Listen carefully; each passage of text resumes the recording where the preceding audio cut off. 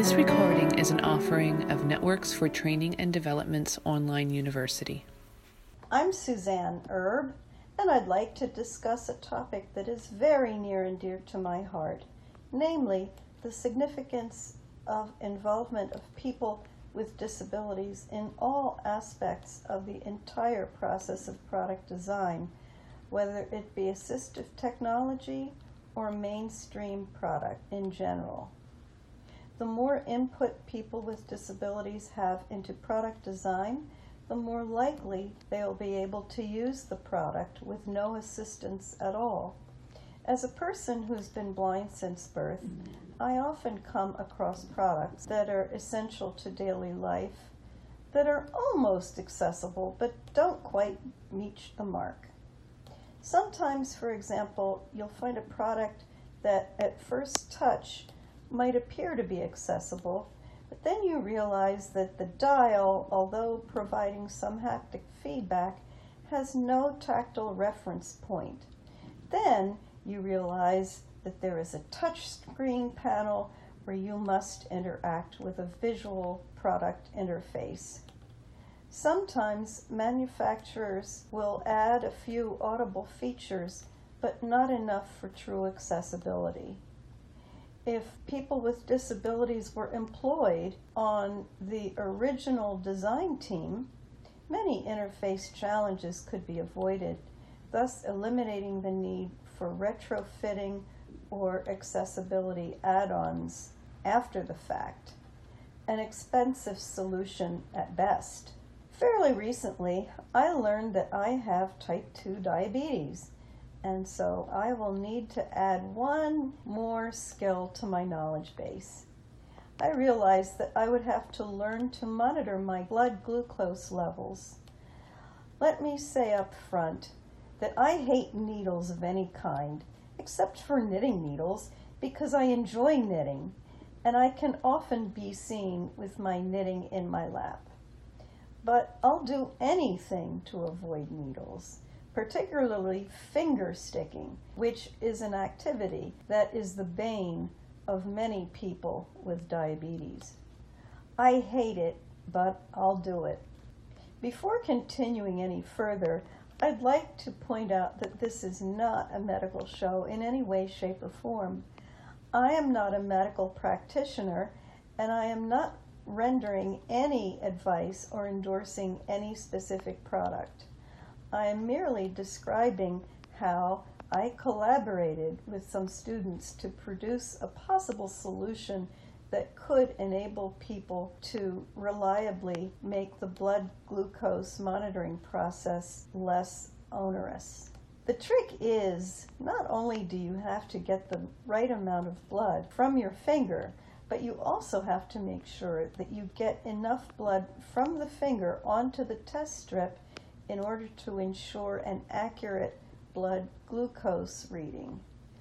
Although there are some very good blindness-specific information resources available for people who have diabetes and who are blind, particularly from the American Council of the Blind, the National Federation of the Blind, and visionaware.com, even though there is at least one accessible talking glucometer with both audible and tactile feedback, and there are easily discernible letters on the buttons for relatively easy identification, that in itself does not address the blood drawing problem. It is necessary to ensure the right amount of blood gets on that test strip. I particularly found Bridging the Gap, Living with Blindness and Diabetes, on the National Federation of the Blind website to be particularly helpful. Success stories featuring people who are blind and living with diabetes successfully. It also contains sections ranging from healthy food choices to tips on managing diabetes as a blind person independently and safely. I particularly recommend this not only to people who have diabetes and who are blind, but also to people who may have a friend or relative who is in this situation. Moreover, I encourage healthcare professionals to read this information as well, so they can recommend it to their patients.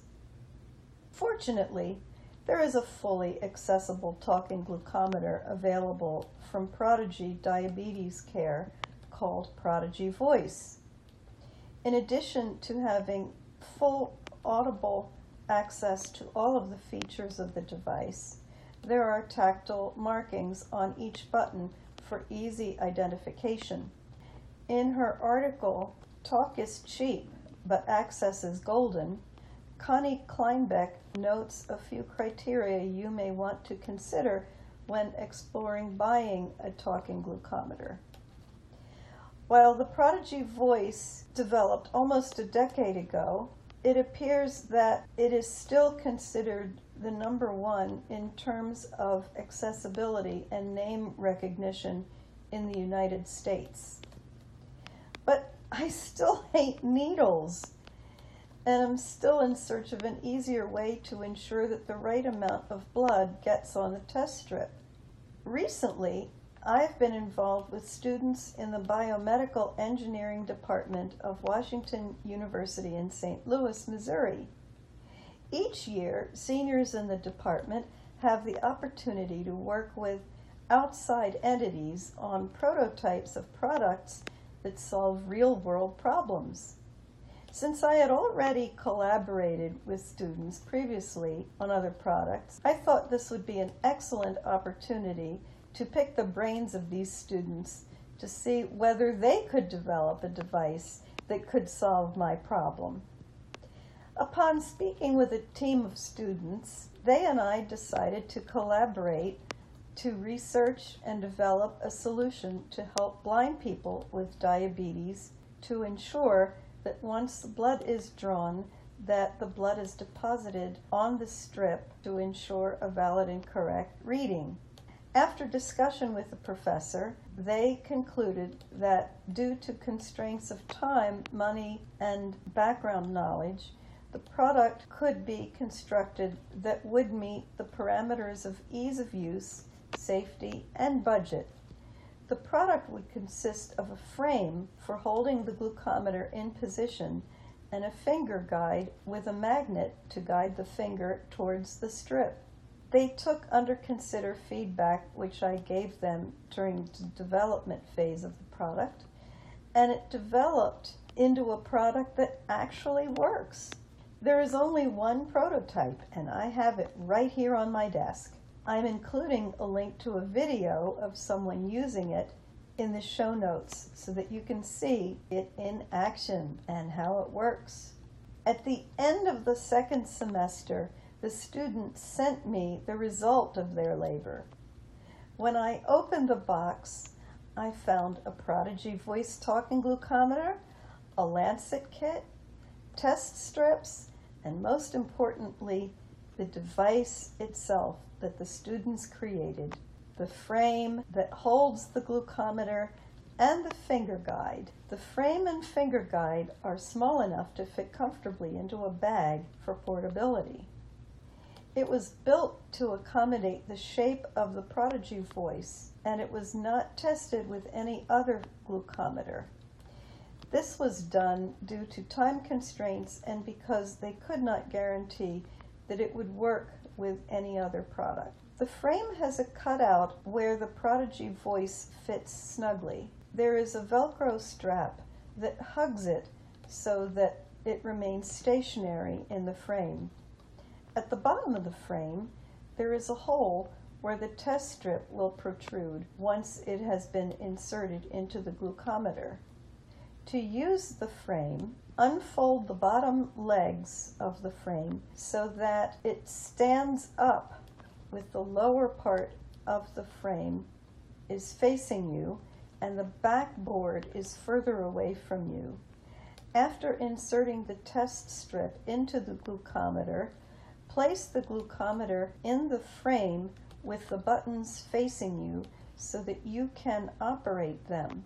After the glucometer has been placed and secured in the frame, you'll notice that the strip protrudes through the circular cutout of the frame and is held in place so that it will not move.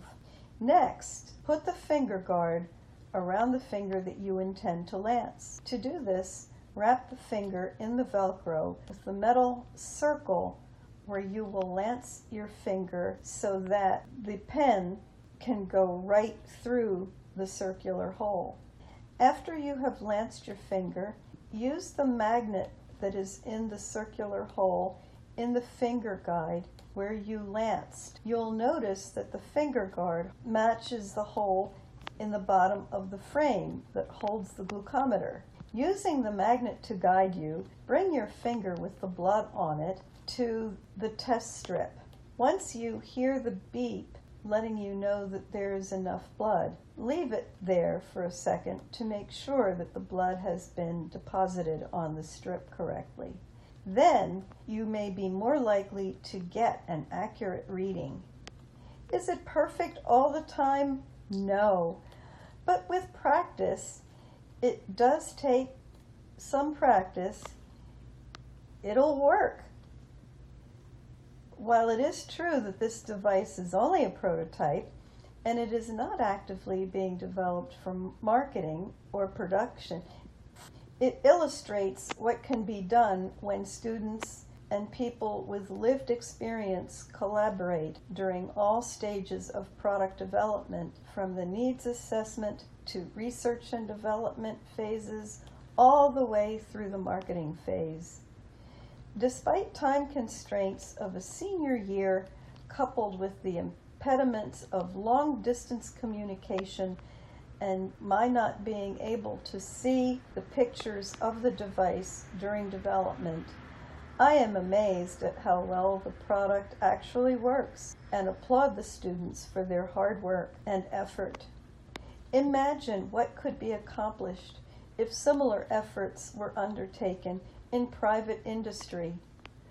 I am sure that these young graduates will take this knowledge with them as they embark on graduate work and careers. I also would encourage people with disabilities to enter fields of study involving STEM subjects, and I would particularly encourage blind students to enter the field of haptics, which involves the study of touch.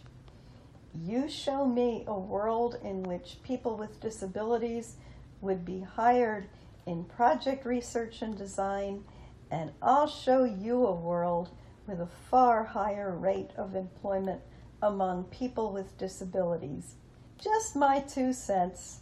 Until we meet again, this is Suzanne Erb from Networks for Training and Development, signing off. Please be aware that the opinions expressed on this podcast are those of the participants and do not necessarily reflect those of the staff and management of Networks for Training and Development Incorporated, its funders, and its contractors. Thank you for listening. We hope the information provided was helpful. Don't forget to stop by our website and take advantage of all we have to offer. If you want to be kept informed of upcoming events, subscribe to our channel to be kept up to date on our future programs. Click on the link provided in the description if you wish to receive emails about our upcoming events and offerings.